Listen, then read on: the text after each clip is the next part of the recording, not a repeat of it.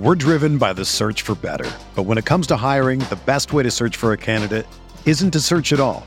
Don't search, match with Indeed. Indeed is your matching and hiring platform with over 350 million global monthly visitors, according to Indeed data, and a matching engine that helps you find quality candidates fast. Ditch the busy work. Use Indeed for scheduling, screening, and messaging so you can connect with candidates faster. Leveraging over 140 million qualifications and preferences every day, Indeed's matching engine is constantly learning from your preferences, so the more you use Indeed, the better it gets. Join more than 3.5 million businesses worldwide that use Indeed to hire great talent fast. And listeners of this show will get a $75 sponsored job credit to get your jobs more visibility at Indeed.com/Blue Wire. Just go to Indeed.com/Blue Wire right now and support our show by saying that you heard about Indeed on this podcast. That's Indeed.com/Blue Wire. Terms and conditions apply. Need to hire? You need Indeed. Hello, everybody. Welcome into the NBA Front Office Show. We've got plenty to talk about today. We're going to continue our summer review series today, breaking down the Detroit Pistons and the Memphis Grizzlies, the moves that they made, plus a little bit of news to get into and a little bit of telling the future. Keith, we need to look into the crystal ball and take a look at cap space coming up, not this summer, but next summer. Yeah, this summer is basically done. We're in the books as far as our worlds are concerned with both the NBA and our real world life. Kids are back in school. That's right. As we're already moving, and we're with that, and then we've got the NBA is done-ish. I guess we're still waiting on the trades. Everybody knows, and we'll see if they ever happen. But for now, yeah, we've got a little bit of news that has trickled in, including a signing that we'll talk about in a little bit. Yeah, and then we'll start talking about next off season already, because it's I know there's a whole season in between, but this is how it works. You start preparing already for next year. So we'll get into all that, as well as the Pistons and Grizzlies. I'm excited. All right, well, let's jump through a few news topics, and then let's look ahead to future cap space, and then we'll talk Pistons and Grizzlies. Why don't we'll order things that way here, and let's just dive right into it. So Derrick Jones Jr. Signs with the Mavs, a one-year deal, a little bit more help on the wing. What does this really mean for the Mavs' big picture? Is this a sign of any other moves that are coming, or do we just take this for what it is? Yeah, I think this is probably more of a just kind of filling out the roster type of move. Jones Jr. is one of those guys who I know I've always really kind of liked him. I get super excited about those really athletic guys, because I just start dreaming like, well, if they can just add a shot, or they can handle the ball a little better, or whatever. And then some of them it happens and some of them it doesn't. Jones Jr. has kind of been one of the ones where it's never kind of clicked for him, especially since leaving Miami. He kind of hasn't been the same guy, that's a testament, I guess, to the Heat and everything that they've been. So we'll see. My guess is just throw him in the mix now with a whole bunch of forwards. Dallas still, we know they'd like to move JaVale McGee. I think they'd like to trade Tim Hardaway Jr. Wouldn't be surprised if that becomes a package deal to bring in a higher salaried player and those kind of things. But it's going to be hard for Jones to crack that front court rotation. You've got Grant Williams there. You've got Maxi Kleba. Then you've got the centers and Dwight Powell. You've got Derek Lively, Rashawn Holmes now too. Rashawn Holmes, yep. They're going to try to, get back on track. So I don't know if there's a path to playing time for Jones, but if there is, run the floor, play defense, be active around the rim. Luka, Kyrie, they'll find him, and maybe that's how he gets on the floor. Yeah, I mean, he's a depth piece, not a bad one at that, and again, this is the kind of move that's going to go down right now. Not that there's a lot out there on the free agent market anyway. But like we've been saying, everybody's kind of waiting to see what happens with Damian Lillard, with James Harden. So the kind of deals that are going to get done right now, they're not exactly going to be earth-shattering, because everybody's kind of in pause mode, with the exception of a couple little things here and there are going to trickle through. That's what's happening here. But not a bad. It's a one year deal, yeah. So it can't necessarily be bad just by nature. It can't be a bad deal here for Dallas, and worth a shot just to add a little bit more depth. Like you said, though, given who they've added, especially when you put Grant Williams into the mix, the path to playing time is not very clear in Dallas. Yeah, and to your point, 1 year deal it doesn't work out, you just move on Yeah. and go in a different direction. I just looked it up because I was curious. He's only 26, so Derek Jones still fairly young. Hasn't even really hit those kind of Wow. prime years. Yeah, I know, I right? would have guessed he was late 20s at this I point. would have guessed late 20s, maybe even 30, but yeah, Yeah. 26. But came in the league as a 19-year-old back in 2016. So yeah, only 26. Doesn't he? He'll turn 27 in the middle of February. So Wow. maybe there's still some untapped potential there. And big thing is if he could shoot it better, he wouldn't be signing in the beginning part of August for the minimum. That's just the reality. He just doesn't shoot it well enough.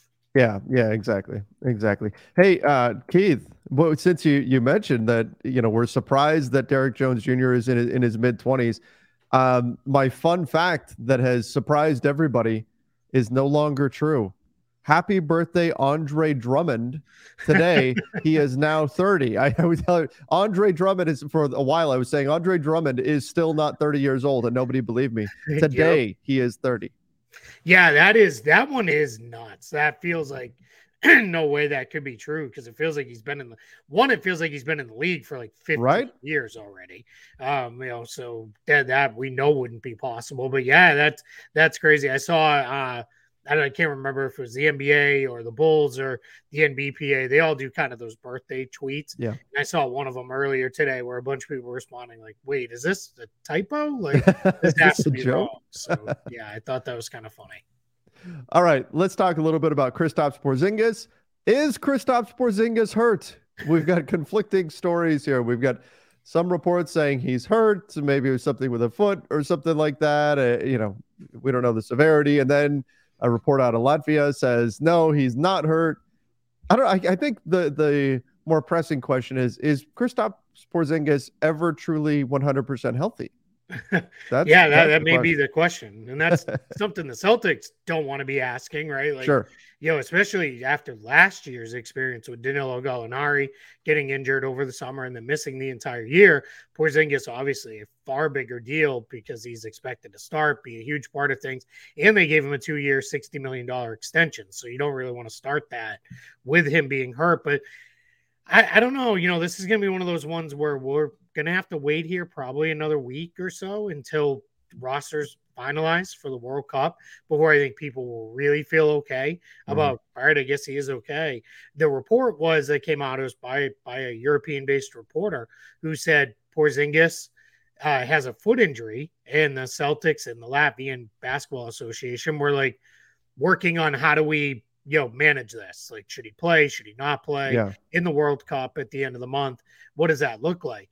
Then Latvia came out. They issued, I guess, a statement at practice the other day, which was like, there's nothing going on. And then they actually put out like an official statement that was like, this is false. There's, nothing happening here. He's still, moving forward, as are we with preparations for the World Cup. So there wasn't a full, like, no, there's no injury in there. That sentence did not exist, but they did deny, like, hey, those reports are false. So I guess we'll find out when we see if he's actually on the roster and then does he actually play or not. That's interesting because if you're Latvia, you don't want reports getting, because you don't want to get that phone call from Boston saying no, shut him down. We don't want him to play. So it behooves you to say, oh no, he's fine. Not saying that's wrong. Hopefully he is totally fine. Yeah, but that's just, there's some motive there to say, oh no, he's totally good, right? And we'll see. And when it's a player of this stature, the teams generally have someone kind of around, maybe not necessarily right there every single day. Not but like it's you and Shams in Vegas. Yeah. Pop over there and see somebody, right? But it's like, so they've got somebody kind of around to hang out with and go see those guys. So that's where, we'll see, kind of how that all kind of comes together with that. But it's, that's my guess is the Celtics are, they're at least well aware of whatever is going on. And I would think if there's any kind of issue, they would shut it down and say, nope, we're pulling him, like he can't play. And I know people think the NBA teams don't have the right to do that. They, in like 99% of cases, that they do, because generally a player's contract prohibits playing any kind of outside basketball without team permission. So that's one of the things that gets prohibited, along with that's like falls under the clauses of you can't ride a motorcycle, you can't go I don't know, rock climbing. I know was a big one for a while there. Snowboarding. It was very famous for Steve Nash had to have in there that he could play soccer. Like he always had that like as a excluded from there. It's weird to say it this way, but like an excluded, prohibited activity because he wanted to be able to play soccer and do all the stuff that he did there. So my guess is, if there's any hint of, hey, he might really be hurt, Boston would shut this down. How does that work? This is kind of an aside here, but how does that work for like open run scrimmages and things like that we see guys participate in all summer? Yeah, there's usually kind of like a carte blanche, like, hey, it's okay. Like we're all right. But if there is any word, like we can kind of, we'll either shut it down, or if you get hurt in one of those things, there is always the potential, like it could void a contract. We know Montrezl Harrell, for example, got hurt, tore an ACL in a off-season workout.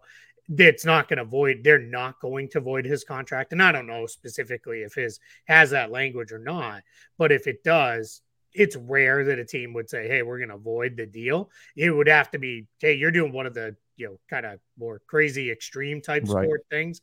And, and generally that's also like, we also would like out of this deal anyway. So let's try to go. And that'd be something that then it would get all tied up and fought and probably end up in arbitration and everything else. Cause it's not, these things are in there, but they're not super cut and dry and very clear. So, but it's very rare that any of that comes up. All right. The Suns retiring Amari Stoudemire and Sean Marion's jerseys. They're going to be in the Ring of Honor there in Phoenix. Certainly worthy of retirement. Both these players were a big part of the 7 seconds or less Suns and sort of changing the way that the game of basketball is played. I remember the summer, and I can't remember the exact year, but I remember the summer when everybody was talking about, like, are the Suns really going to play fast? And people were scoffing at the idea that Sean Marion was going to slide down to power forward from small forward, and Stoudemire was going to slide down to center, and the Suns were going to try to play fast and shoot a lot. And people were saying, oh, it's not going to work and everything. And now here we are. Now, by comparison to today's NBA, the Suns actually played kind of slow and didn't shoot enough threes compared to how far teams have taken it at this point. But nonetheless, worthy retirements here, jersey retirements for the Phoenix Suns. Yeah, big time. I mean, these guys are, really, they were massive parts of some extremely successful Suns teams. And I remember, so a couple quick things on this. I remember this is because the years we're talking about here, do you know the first kind of year, 7 seconds or less, if you had to guess? I want to say it was like 04. Yeah, perfect. Is that right? 2004, 2005. Yeah. So we're talking, almost 20 years ago, right? 19 seasons ago. Which is crazy because it feels like it was yesterday, but that's because we're old. And that, by the way, great book, 7 Seconds or Less by Jack McCallum. Really fun read on a lot of stuff with the Suns and how he gets into a little bit how people are like, this isn't going to work. But I'm going to go back to the real GM message board days. We used to argue all the time. Like people would say the Suns are a good defensive team. And people were like, no, they're not. They allow, 110 points per game and, whatever it was. And then that was like my first introduction to like, offensive and defensive rating and pace adjusted stats. And all those kind of things. That was really where I started to really start to learn and understand those kind of things. Because those Suns teams were always at worst middle of the pack and sometimes really good defensive teams. This one also hits home for me a little bit because when I originally moved to Florida, I would go watch Amari Stoudemire when I lived on the other side of Orlando play in high school at Cypress Creek High School. We would go over there and watch him play games as a high schooler when I was like, this kid's going to go straight to the NBA. So just, kind of hitting home of like, holy crap, like guys I watched play in high school are retiring. Like I am far too old. You're like, uh-oh. Yeah. That's not good. That can't be a good sign. But Yeah. Right. but yeah, both these players. I mean, you look at Sean Marion in terms of his ability to step out and shoot the three. As Yeah. funny as his shot looked, his Yep. ability to step out and shoot the three and still be a factor on the boards and be quick and be versatile and all of that. And then of course Stoudemire, that pick and roll with Steve Nash was just absolutely devastating. So again, great decision here we knew it was coming, but great decision here by the Suns to retire these numbers and put them in their Ring of Honor. Sean Marion and Kevin Martin. You remember Kevin Martin played for the Kings and a few other teams. Those were the two guys who taught me I'm not going to worry so much about shooting form if it goes in. Right. If their form's repeatable and it goes in, I don't really care what it looks like, as long as they can get the shot off and it goes in. So that was two guys there that really was like, yeah, if it goes in, I don't really care what it looks like. Kevin Martin, part of the haul that the Thunder got for James Harden. Yes. Yeah. Way back in the day. Yep. Way back in the day. All right. Steven Adams too. That's right. They're still going, right? Steven Adams and James Harden still going for the trade. You can imagine anybody else's, right? Jeremy Lamb, kind of, still kind of, sort of. Yeah, I'd have to look at who else was in that trade. But all right, let's talk future cap space here. Yeah. Keith, you put out a tweet earlier today about your 2024 cap space projections. Now, what is it that you're looking at when you're putting together these numbers? For those of you that are podcast listeners, this is the way this breaks down. Keith has the Spurs at just over 55 million in cap space leading the way. The Magic at 51 million and change. The Jazz at 41 million and change. The Hornets at 40.7 million. Pistons 38.7 million. 76ers at 32.9 million. Wizards at 20.1 million. So when you're putting this together, are you looking at, this player is likely to pick up his option, the team is likely to do this, and then you're settling on a final number? Is that what we're looking at here?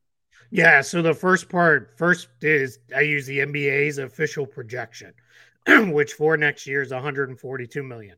So I'm using that number, not the 10%. That is the modest 4.4% official projection from the NBA. As that updates, I plug in the new number and we'll update all of these numbers. Then I do exactly what you said. I go through all the guaranteed salaries on the books, drop those in there. I don't project trades or anything like that because that's just too complicated with that. So like, for example, Damian Lillard still a part of the Trailblazers in this first passage projections because he's still on the Trailblazers right now. But as I go through it, then yes, I make a projection on every option and every partial or non-guaranteed contract. Do they stay? Or are they going to go? I used there's a projection model out there that I believe ESPN provided for next year's standings. It's as good as anything, right? Because it's all kind of somewhat of a guess, but at least that's an educated guess. So I use that to determine the draft picks. I go through, all right, who owes what picks? What are the protections? Get all the draft picks loaded in there as well, and then come up with the numbers. And these are the 7 teams that I project to have cap space, as you mentioned. So little interesting, right? Because the Spurs topping the list at 55 million, a max salary for 24-25 right now. If it's the 10 plus years, the highest level max, the 35% is 49.7 million. Ooh. So that's barely enough room to slide in a max guy there with this. So the Spurs and the Magic can both do that. The 30% max salary is 42.6 million, and then the lowest is 35.5 million. That's the 25% max salary. So again, as we get into these numbers, you start to get a sense of when you're hearing all these things and this team has max cap space, or they can, create 2 max slots and those sorts of things. Maybe. Not really. The 76ers, for example, there's been a lot of stuff out there again, we talked a lot in yesterday's show when we talked about James Harden. They're trying to go for cap space, but at a minimum next year, they have Joel Embiid and Tyrese Maxey on the books. And that's if they were able to clear out PJ Tucker's contract as well. But Maxey and Embiid together, that's already $64 million. As I said, the cap's only projected to be $142 million. So Yeah, I mean that's still a ton of cap space. But you're talking what's that, 76 million or so, 78 million. Mm-hmm. So that's not even enough for two full maxes, because you'd need 98, almost 9,900 million dollars. So that's just something to kind of keep in mind as you hear these reports and go through. That's why we do this early pass. I'll have a full article up on Spot Track either later today or maybe tomorrow that lists all this out, plus where the other 23 teams are right now. Are they projected to be over the tax? Are they projected to be a mid-level team? Are they projected to be up and over the second apron and into the super tax? Where's that going to be? Where is everybody kind of sitting? So that'll all come out, sometime in the next couple of days, and it'll just give you a sense of right now, essentially about a year out, where are we sitting? And then we tweak and adjust as everything goes forward and moves forward with extensions and option decisions and trades and all the things that will happen over the next several months. So when you're looking at this list, which of these teams do you think is the most dangerous in terms of being a landing spot for, and we talked about it yesterday, there's not a ton of free agents out there. It's not like this just crazy free agent class where there's all these guys to choose from. But should somebody decide to make a leap, who do you think is the most dangerous on this list to go and get somebody? Yeah, I mean, I would think the top three teams, the Spurs, the Magic, and the Jazz, and not just because I know that's easy because they have the most money to spend, but also I think the Spurs, if Wembanyama is what we think he might be, and a couple of their other guys take a step forward, you could see them be a team where, much like the Rockets this year, hey, that one or two veteran free agents that are like, yeah, I can lift them. Like, I'll go there. I'll be the guy who helps get them forward and into the playoff picture. So that the Magic, they're in somewhat similar boat. I think, maybe a half year ahead of where the Spurs are just in the building process and building up. And then the Jazz are already a pretty good team. And this is not with the Jazz. This doesn't project them losing a single member of their core kind of really good group, because, they've done some smart things with renegotiating and extending Jordan Clarkson. They used a bunch of their cap space this year to go get John Collins. My guess is a large chunk of that $41.6 million would go to a renegotiation and extension for Lauri Markkanen. That makes sense. To try to keep him in the fold long term, not even expose him to free agency and go that way. But if they were like, hey, kind of a wink and a nod, we'll take care of you a year from now. We could kind of go down that path. So we'll see, where that all goes. But those three teams jump out at me. Philly, obviously, because you have Embiid and Maxey already in place, but 33 million, I mean, you're talking, that's like two signings and you're out of space already. So, Daryl Morey's got some work to do. But if he could shed PJ Tucker, if they dropped Paul Reed, now you're up around 50 plus million. And that's a different spending tier, right? Now you're in a different world. Yeah, which they certainly can do that. And that Daryl Morey is capable of doing the cap gymnastics required in order to open up that space. So they'll certainly be a team to keep an eye on. But it is interesting to see, projecting forward, who's going to have cap space next summer. And again, we talked about this a little bit yesterday, that cap space, it's not always used to sign players, but it also seems like it's becoming less valuable in today's NBA with less stars signing teams directly into cap space. Instead, we're seeing trade situations. Now, again, cap space can be very useful in trade situations as well, but it's just something to keep in mind. This doesn't mean that these teams are going to go load up on the next stars. They may have the opportunity to do so. It's just becoming less frequent in today's NBA. Yeah, absolutely. Yeah, we're in a completely different world than the one you and I kind of grew up on, where it was every few years teams loaded up to make runs at free agents. Now it's we're probably going to extend our own guys. We're going to move forward that way, and then we kind of go in that direction. Yep. All right, Keith, let's get into our summer breakdown here. Let's start with the Detroit Pistons. Today we have the Pistons and the Memphis Grizzlies to talk about. So let's transition over into that mode, and we'll start with Detroit. I think the biggest thing right off the bat, Cade Cunningham being healthy is so important for Detroit. Yeah, absolutely. In a lot of ways, that's kind of their biggest addition to the roster from last year. Played in very few games last season for the Pistons. So what was it, 10? Maybe it's like in that range. If not, I'm going to look that up. How many games he actually played? Yeah, I think it was only 10. Or maybe it was more. 12. It wasn't a That was lot. close. Yeah, 12 games. They were pretty good games, 19.9 points per game, 6.2 rebounds, 6 assists, nearly a steal, half a block. Not bad for a guy who mostly plays out on the perimeter. Shot was, let's leave that alone. We'll hope for improvement there. Sure. But a lost year for him, right? When you really needed that year of development. So getting him back in the fold, huge for this team. He, as much as there's other guys on this roster I like Jaden Ivey, I like Bojan Bogdanovic, I like Jalen Duren. Yeah. Like those are good players, but Cade Cunningham could be a star.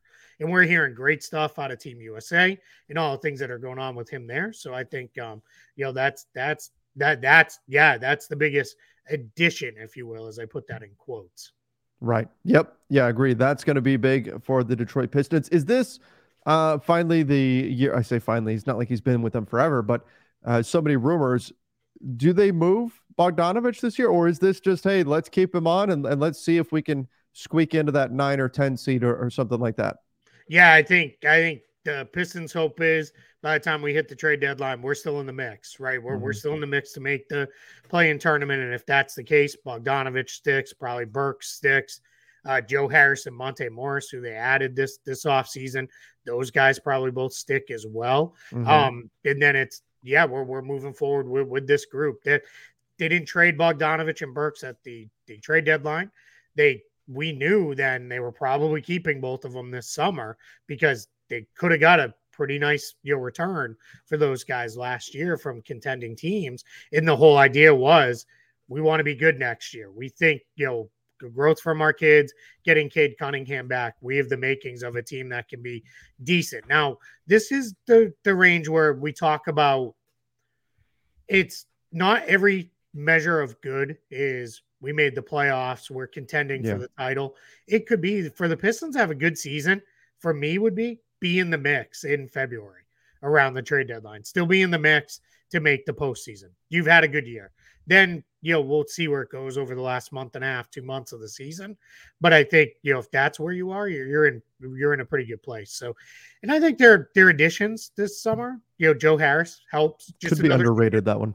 Have another guy in there. I think that's good. And then Monte Morris, I think, is good. If, let's say you get to a point where it's like, Cade Cunningham being our primary on-ball guy as, kind of our point guard, not necessarily going the way we want. We'd like to see another guy. Well, Monte Morris is great in that role, right? You just plug him in and you just go forward. If nothing else, those are two really good, solid veterans coming off your bench that have both come off the bench for a lot in their career that can help kind of prop up these lineups. I think if you're Detroit, your big thing you're looking for is when we go to the bench, we don't want it to fall apart, right? We don't want to turn 5-point leads into 10-point deficits or, 5-point deficits into 20-point deficits. Yeah. We want to be able to turn that over and, stay in, as we turn over to our bench, stay in these games, be close and go from there.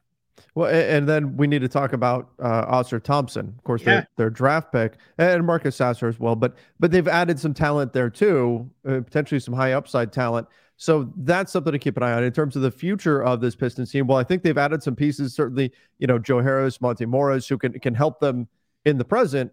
The future sure looks bright here in Detroit as well. Yeah, absolutely. Oscar Thompson, I'm really excited to see what that looks like with him. Does he crack the rotation right away?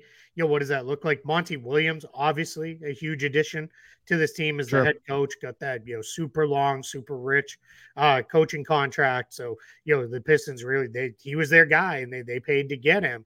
So I think as we, look at that kind of addition to this, group, the nice thing for Monty Williams is he's not coming in with any of these kids and saying, all right, you all get all the minutes because there's nobody else, right? It's going to be, if you get minutes on this team right out of the gate, it's either because there was an injury or you earned it, right? And we hope it's the second one, right? And that's where for Oscar Thompson, I just got to kind of wonder, like, where's it going to come? Because he's really a 2-3 right now. And if you look at their 2-3 line, you're talking Jaden Ivey, Alec Burks, Bojan Bogdanovic, Joe Harris. Then you've got kind of the carryover guys like Isaiah Livers is still there. if Cunningham has to move off ball at all, he's going to kind of play there. And even if I know some have said, well, maybe Thompson could be a big point guard, and maybe he could be, but even there, now you're talking Cunningham's probably going to start the year. Then you got Monte Morris. He's going to be competing with Marcus Sasser, who's a little older, ready to go. I think eventually Thompson's athletic ability will be too much to keep off the floor. Mm-hmm. They're going to have to find a way to get him in there, and some kind of injury will pop up and he'll get his minutes that way. But I don't know that it's a super clean and easy path to playing time for him right out of the gate. And that's maybe not the worst thing, right? He's probably going to need some adjustment and development time coming out of overtime elite, making the jump to the NBA. And then last thing we need to get into here, I mean, I think the most questionable decision by Detroit over the summer was the 4-year, $60 million extension for Isaiah Stewart. I'm not saying it's bad, sure, but given the depth of their big rotation, given the fact that, I mean, you've got guys like James Wiseman, you've got other guys that can man these positions, Marvin Bagley, right? What do you think about that decision to extend Stewart for that long? And then how do things shake out at the big position? Yeah, I like to say this is the 4-way steel cage match, right? You throw them all in there and let them battle it out. And, the last two guys standing probably play a lot. The problem is Bagley can play the 4, right? And I think we'll probably start at the 4 for this team, unless they really we got to get more shooting on the floor or whatever. And then he'll start next to he started next to Wiseman at the end of the year, but if Duren overtakes Wiseman, two of those guys will start. And then Isaiah Stewart, I think, is in kind of his best role, which is come off the bench, play with a ton of energy, just kind of, bang bodies, fly up and down the floor, make things happen. I think of him as a potentially better version of Montrezl Harrell. And Montrezl Harrell was really good in that kind of role for a while. What's interesting with Stewart, though, is he took over 4 3-pointers per game last season. He didn't shoot it at a great percentage, but that's okay, right? That's part of what last season was about. If he starts knocking those down, now you have a completely different look at a different kind of player, right? Now you're saying, all right, hey, he can be a 4-5 instead of just a kind of smaller 5. Right. I'm in the mix. But yeah, I mean, it's going to be fun, if nothing else, as a kind of outsider, as a non-Pistons fan, because I don't necessarily, and I mean this with all the love in the world of the Pistons and their fans, I don't really care who emerges out of that group. I just care that it's, a battle and somebody does emerge. So for me, I'm going to have fun watching and tuning in and watching these guys go to work every night and just kind of figure it out on the fly and figure out what they are. The main most head-to-head battle, it's Wiseman against Duren. And that's going to be really fast, especially when we've heard, rave reviews about Jalen Duren out of Team USA, out of the select team playing against Team USA. Duren was one of the guys that got named as having played really, really well and really combined well with Cade Cunningham. So what does that mean heading into Pistons training camp? That's going to be, I don't want to say one of the most important camp battles around the NBA, but it's going to be one that I'm definitely going to be keeping an eye on. And I'll just speak to the James Wiseman part of it all. Last year, this is just with the Pistons. I'm taking the Warriors part out because we all know that was a mess, and he was the only kind of part of things there. 24 games, 22 starts with the Pistons, 25 minutes per game. So that's good. He stayed on the floor, right? He wasn't just going out there committing 3 fouls in the first quarter and getting bounced. 12.7 points per game, 8.1 rebounds per game. I get it, right? They were a terrible team. They weren't playing meaningful basketball over those 24 games he played. But that's better than what we had seen out of James Wiseman quite a bit over the last couple of years. So I'm not out on James Wiseman. Sometimes big men take a while to figure it out. I'm still in. The talent is there with James Wiseman. I think, for Detroit, someone is going to emerge as a good starting center out of that group of 3 out of Wiseman, Stewart, and Duren.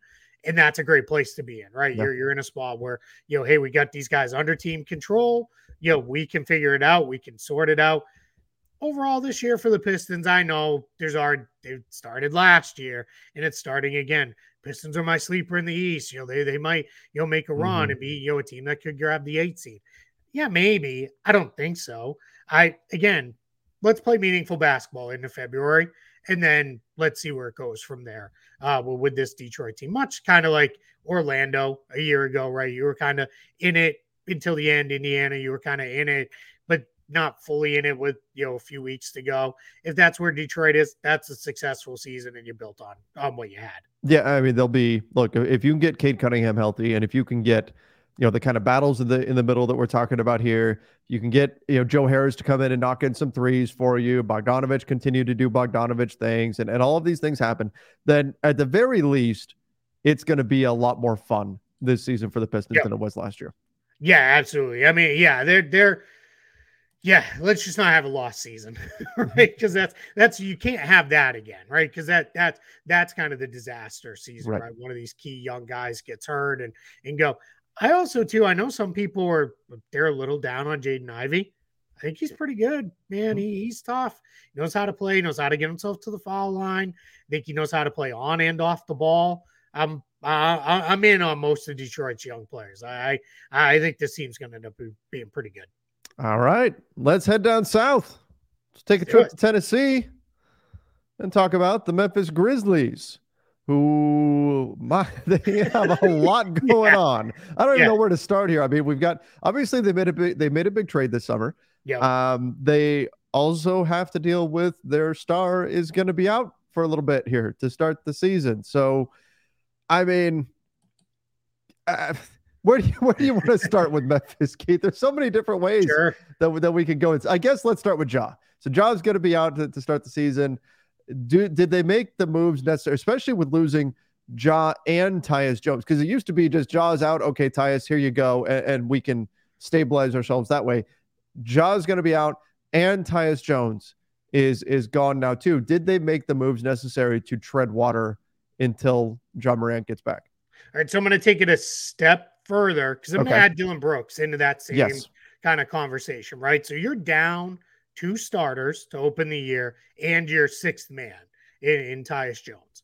So now you basically replace those 2 guys because I don't think Josh Christopher and Isaiah Todd, they're probably not going to make the roster. They're there right now, but those guys were added as part of trades that were designed to do other things for the Grizzlies. So it's really you replace Dylan Brooks and Tyus Jones with Marcus Smart and Derrick Rose. What I think happens with Marcus Smart is, my guess is he opens the year as the team's starting point guard, and then they'll piece it together at the 3, right? Maybe they go small and start a guy like Luke Kennard because they do go big in the front court with Adams and Jackson. So you could probably afford to go slightly smaller if you want with Luke Kennard for shooting. Maybe Zaire Williams 2 years ago looked like he might be the future starting small forward. Last year, completely wasted season for him because of injuries. Maybe go with him. Maybe David Roddy steps forward. Jake LaRavia. We'll see how they get there. But I think Smart starts the year as the 1, right? He's your primary lead ball handler. Then Derrick Rose slides into the Jones role as the backup. 20, 25 games, whatever it is for Ja Morant. I can't remember off the top of my head. It's 25. Yeah, I think you're right. When he gets back, then what happens, and then obviously I'm presuming health and everything, Smart slides into the Dylan Brooks role, which might sound a little weird because he is like 6'3", 6'4". Yeah. But Marcus Smart his entire career has been able to defend 2s, 3s, 4s, even some of the smaller 5s in the league. He's fine in that role. Ja slides in, obviously, as the starting point guard. And then Derrick Rose, if he's still going and going strong, holds the backup role, or Smart kind of starts at the 3 and then slides over as the backup 2. And that's just kind of how you play it out. That's my guess. And because of that, I think they did enough. I think that's fine. I mean, you have now the last 2 defensive players of the year on your team, and Jackson and Smart. You're starting from a better place than a lot of other teams are, considering you're replacing, at least to open the season for the first third of the year, three major rotation guys, 2 starters. We're driven by the search for better. But when it comes to hiring, the best way to search for a candidate isn't to search at all. Don't search, match with Indeed. Indeed is your matching and hiring platform with over 350 million global monthly visitors, according to Indeed data, and a matching engine that helps you find quality candidates fast. Ditch the busy work. Use Indeed for scheduling, screening, and messaging so you can connect with candidates faster. Leveraging over 140 million qualifications and preferences every day, Indeed's matching engine is constantly learning from your preferences, so the more you use Indeed, the better it gets. Join more than 3.5 million businesses worldwide that use Indeed to hire great talent fast. And listeners of this show will get a $75 sponsored job credit to get your jobs more visibility at Indeed.com/Blue Wire. Just go to Indeed.com/Blue Wire right now and support our show by saying that you heard about Indeed on this podcast. That's Indeed.com/Blue Wire. Terms and conditions apply. Need to hire? You need Indeed. Your sixth man. Everyone is talking about magnesium. It's all you hear about. But why? What do we know about magnesium? Well, magnesium is the number one mineral that 75% of Americans are deficient in. If you are a woman over 35, magnesium will help you rediscover balance, energy, and vitality. Magnesium supports more than 300 enzymatic reactions in your body, including those involved in hormonal balance. From functional medicine doctors to mental well-being and female hormone experts, we all know that magnesium is the one mineral to improve all aspects of well-being and health. But which one? Magnesium Breakthrough from Bioptimizers, the trusted choice recommended by leading experts with 7 best-absorbed forms of magnesium to ensure your body receives the support it needs for overall well-being. Go to bioptimizers.com/balance today and use code BALANCE10 for 10% off. Support your journey to wellness at bioptimizers.com/balance. Magnesium Breakthrough from Bioptimizers, your foundation to optimal health and vitality. Yeah, and something we forget about, and shouldn't, is Steven Adams be coming back. I mean, he was missing for a good chunk of the season last year, including the playoffs for the Memphis Grizzlies, and you've got him back in the mix too. So I mean, and he is. I mean, we know Herculean strength from Steven. he can end fights by simply picking players up, walking away with them, carrying them off like a piece of luggage. Steven Adams out there with Marcus Smart, with Jaren Jackson Jr. That's potentially terrifying defensively. That grouping that could be very, very good. My sense at the time was that it was maybe a little bit much to give up both first in order to get Smart. But if this works. If the Grizzlies if this all gets melded into a grit and grind identity that seems to just permeate the Grizzlies franchise, if all of this comes into fruition there, it could work out very, very well. The kind of defensive gritty identity that you're trying to create could really work out here with Marcus Smart, with Steven Adams, with Jaren Jackson Jr., with all the pieces that they've got here. Could be great. Brandon Clark.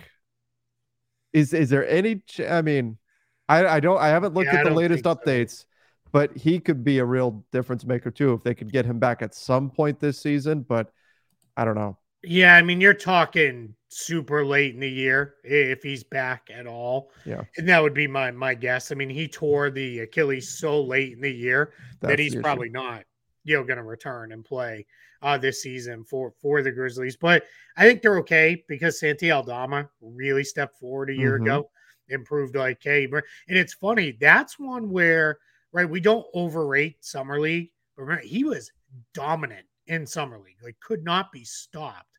And then that translated right into the regular season, and he really played well. Just for those who maybe missed it, 9 points per game, 5 rebounds, but that's only in 22 minutes a game, most of them coming off the bench. 47% from the field, and some might be like, for a big guy, but he took 3.5 threes and knocked him down at 35% per field goal percent there. So that's a pretty good rate hitting from deep for Santi Aldama. So I think him sliding in there. You've got David Roddy in there is another guy. I know they're super high on Xavier Tillman. Yeah. Did some stuff. I mean, I'm not going to say he, I'm not, I don't think AD's having Xavier Tillman nightmares, but he at least made him work, right? Sure. He at least made him work for the things that he had to get there. So they like him. They really they're very high on Kenneth Lofton Jr., who's, for my money, he's got to shoot it better because he can't be a 5. He's just too small and not athletic enough at his size to be a 5. But I think he's going to be, if he shot it better and could play the 4 and move his feet a little better, then all of a sudden you might really have some. So I think they've got enough front court depth to overcome Clark. The big thing that they've got kind of going for them too is even with Ja Morant being out, their continuity is really good. They're returning 15 players from last year. That's inclusive of their two-way guys, which if you're watching this, you can see Jacob Gilliard and Vince Williams Jr. They're on 2-year two-way deals. But they're returning basically their entire roster except for Brooks and Jones. Now it's tough because you're losing a couple key contributors there. But that continuity is big too, right? Taylor Jenkins doesn't have to do stuff. And the guys they added that are coming in, Smart and Rose, those guys have been in the league forever. So they should be able to just slide in and do whatever it is they're asked to do and just move forward. So I think this Grizzlies team's going to be really, really good again. Their big thing is just be good while Ja Morant is out. You'll be, just be in the mix. Games over 500, keep your head above water, and then you can maybe really take off, when it goes from there. I think this year, let's get Steven Adams minutes down. Even more. I know, what was he at a season ago? He was only at 27 minutes, but let's get that down 24, 25, really probably kind of split it. But I think the confidence that they have that Tillman can do it, you might see weird lineups with this team too. You could slide Jackson over and play, 4-guard lineups around those and play super fast and really open the floor up for Ja Morant and do different stuff. So I think they've got some different lineup options and versatility that they haven't had in years past. I've got two things to close things out on Memphis. Number one, does Marcus Smart actually dye his hair blue, as we saw in I think it was the ESPN graphic when the trade was first announced? Because I think we need to make that happen. He had green hair when he was with the Celtics. He needs to have his hair blue. So I don't think he's going to. The green hair was a thing for his mom. Who passed away, unfortunately, due to cancer a few years back, and his mom liked that he had the green hair. So I think he said, we'll see, but he explained like I do the green hair for my mom, so he may stick with the green, but we'll see. It wouldn't surprise me if he breaks it out. He's also been known at times. A couple years ago, he had it braided into a shamrock on opening night, and then dyed the shamrock green. So he's done a lot of different fun stuff. So we'll see. We'll see. Okay. All right. I didn't realize the mom angle to that. So maybe that does change it. But that was pretty cool. The ESPN graphic that changed, not only swapped the jersey, but swapped the hair color as well. And then the next thing, Jake LaRavia. This is a guy who impressed me in Summer League this year. And Summer League is not the end all be all, but just not expecting him to be like a big rotation guy this year or anything, but just somebody to keep an eye. Like he popped a bit in Summer League, especially against my Lakers. He was fantastic. A guy to keep an eye on for sure with this Grizzlies roster. Yeah, if they can get one out of Zaire Williams, Jake LaRavia, and David Roddy to pop and be a full-time rotation guy, that's huge. And that's when you got three guys kind of eyeing for that spot, that's big. That's why I think they were very confident in letting Dillon Brooks go beyond the whole, we're kind of tired of his nonsense and all the stuff with that. I think that's why the Grizzlies were like, hey, we have guys who, quite frankly, if Dillon Brooks was back, he's going to play 30 minutes a night. You need the minutes to go to some of these other guys to really find out. And I'm going to bet on Zaire Williams personally. He was really figuring it out as a rookie 2 seasons ago towards the end of the year as they were really making that run into the playoffs. There's just something there. If he's healthy, I'm going to bet on him. I like the talent. I like the skill set. I think he's going to have a shot to be pretty good. The thing I'll close with is they're still $13.4 million under the tax. Ooh. So plenty of room if they need to make a trade. This is a team that they openly owned. We're close to probably having to make some consolidation moves here. Yeah. We'll see if that's something that they do in season. They own all of their own draft picks moving forward, I believe still. So that's something that's, really kind of important for them as well. So they're in a spot where, they don't have that Warriors pick anymore, but they're in a place where they can really do some stuff, going down the line into the next couple of years. So I think that's good. They've got some swap stuff going on with Phoenix from that kind of goofy trade that they made where it was, here's 1 million seconds for this. But the reason they could even do those kind of things was look at how full the roster is. And all these guys are in a contract. Last thing I'll say too is this is kind of the last year to go do some big consolidation trade and add salary to the roster. They were going to be right around the super tax line a year from now, because you've got all the extensions start kicking in for all these guys. Desmond Baines will kick in. John Morant's is in there now. Jaren Jackson Jr.'s is in there. So you're starting to become a pretty expensive team. So you've kind of got one more year to spend. So I'm very curious to see how this comes together for this Grizzlies team. Not only on the floor, but what does it look like as we get into February before they get to be super expensive next July? And they did pop up in trade rumors this past year. I want to say they were connected to OG Anunoby off the top of my head as potentially a landing spot there. So you could see where they could put together a few of these contracts and maybe go get somebody if depending on how the market develops between now and the February trade deadline. Yeah, absolutely. I mean, yeah, when you can throw together, 2, 3, 4 contracts that can get you up to, 20, 30 million, and you're not even necessarily touching your core group. Yeah, that's what a great place to be in, right? They are in a spot where there's a lot of different things this team can do. So I'm very, very high on this Memphis team. I think they'll be one of the best teams in the West again in the regular season. Their thing now is, all right, you were a cute story the last couple years, but we're done with that. We move on very quickly. You go from being cute to, are you ever going to win, right? And now it's like, all right, it's time, right? They need to make a real push to, at a minimum, the conference finals. If not, make a real fight for the NBA finals, because otherwise we're going to, the conversation we'll be having going into next offseason is, all right, is it time to maybe go in a different direction with a couple of these guys? That's just how quick it moves in the NBA. I know it sounds like this team just came into being a couple years ago in this group, but that's just how it works. Yeah, the Grizzlies could very quickly flip from bearish territory to bullish, depending on how this season plays out. And that, it's not going to get any better than that. So, we might as well. We might as well. The show's getting a little Grizzly, so we should probably. Oh, there we go. There we go. All right. Well, everybody, thank you for listening and watching the NBA Front Office Show here. Make sure you are following us over on YouTube. Turn on those notifications, hit that like button for us as well. And then over on Apple Podcasts, Spotify, wherever you listen to podcasts, make sure you follow the show there. You can take us with us, wherever you go. You need to mow the lawn, you need to go to the gym, you're taking a trip, whatever. Download the podcast version of the show as well, and you can take us with you. Hey, I forgot. We got to do the next 2 teams. Oh, yes. Let's finish with that. Let's go. Spin the wheel. Let's see. Spin the wheel, Pat. We are doing the Toronto Raptors and the Dallas Mavericks. Oh, I like it. Yeah. I like it. All right. There it is. Good ones. So now you know what you have looking forward to. Now that we spent, Raptors fans were not super happy with this after last show. No, well, you know what's funny though? There was somebody who I appreciated that. Hey, we're confused too.